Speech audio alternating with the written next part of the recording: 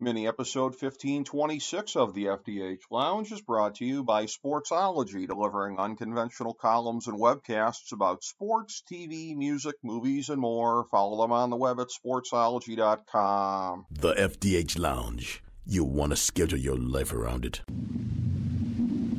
A long time ago, on a gloomy, wet Cleveland spring night, two men stand alone amidst the late-night drizzle. Their voices echo across the vacant station parking lot as they debate the merits of the great American radio show that have been missing for far too long. On that night, an idea was born. That idea became the FDH Lounge.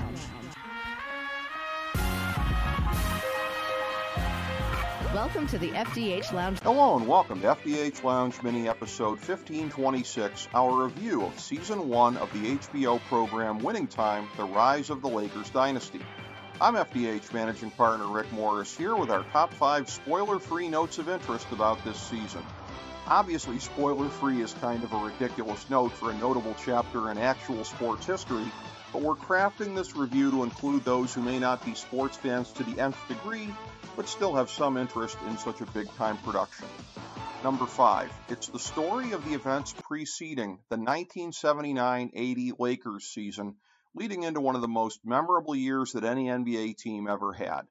LA acquired the top pick in the 1979 NBA draft by a narrow margin, and they used it on supersized point guard Magic Johnson right about the time that rich Playboy scientist Dr. Jerry Buss bought the team. Crashing the inner circle of the organization as outsiders, Buss and Johnson form a bond as they and new head coach Jack McKinney bring change to a talented but stale franchise.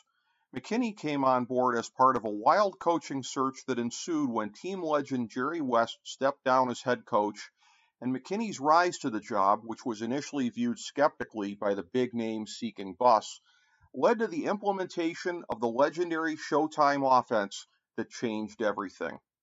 McKinney's old friend and new assistant coach Paul Westhead, an introverted academic, takes on importance that nobody could have foreseen at the start of the season, and the same is true of new radio color commentator Pat Riley. Through all of this, everyone tries to stay on the good side of demanding team legend Kareem Abdul-Jabbar.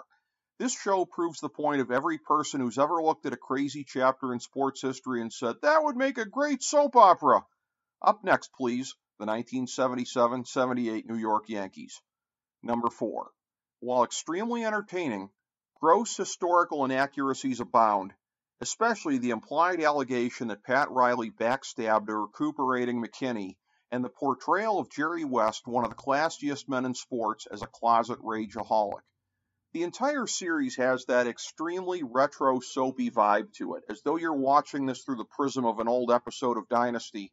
So it was interesting to see the creative choice made by the writers to take extremely powerful characters and make them as broad as they could be, no matter the accuracy or lack thereof.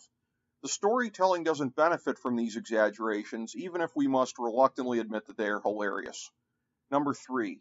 There are numerous instances of creative and entertaining filmmaking that also add to the sense of unreality, such as Jerry Buss frequently breaking the fourth wall to address the audience directly. There are certainly anachronisms, such as the numerous implications of sports talk radio railing on about this team when sports talk radio wasn't really a thing back then. There's a lot of storytelling devices here, with some deserving to be called gimmicks. Number 2. The cast is amazing, with show-stealing performances by, among others, John C. Reilly as Buss, Tracy Letts as McKinney, Jason Segel as Westhead, Adrian Brody as Riley, and Gabby Hoffman as unsung hero Lakers business executive Claire Rothman. Also, Michael Chiklis kills it in a cameo as Red Auerbach, constantly needling Buss about the gap between the Lakers and Celtics. Number 1. Winning Time is pulpy and soapy in a way that a 70s meets the 80s drama of the rich and famous could only be, so there's plenty of liberties taken, as the real-life West, Magic, and Kareem will tell you, but it's a lot of fun.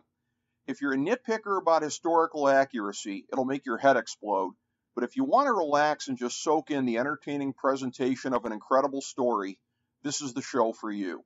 Thank you for joining us for this mini episode of the FDH Lounge.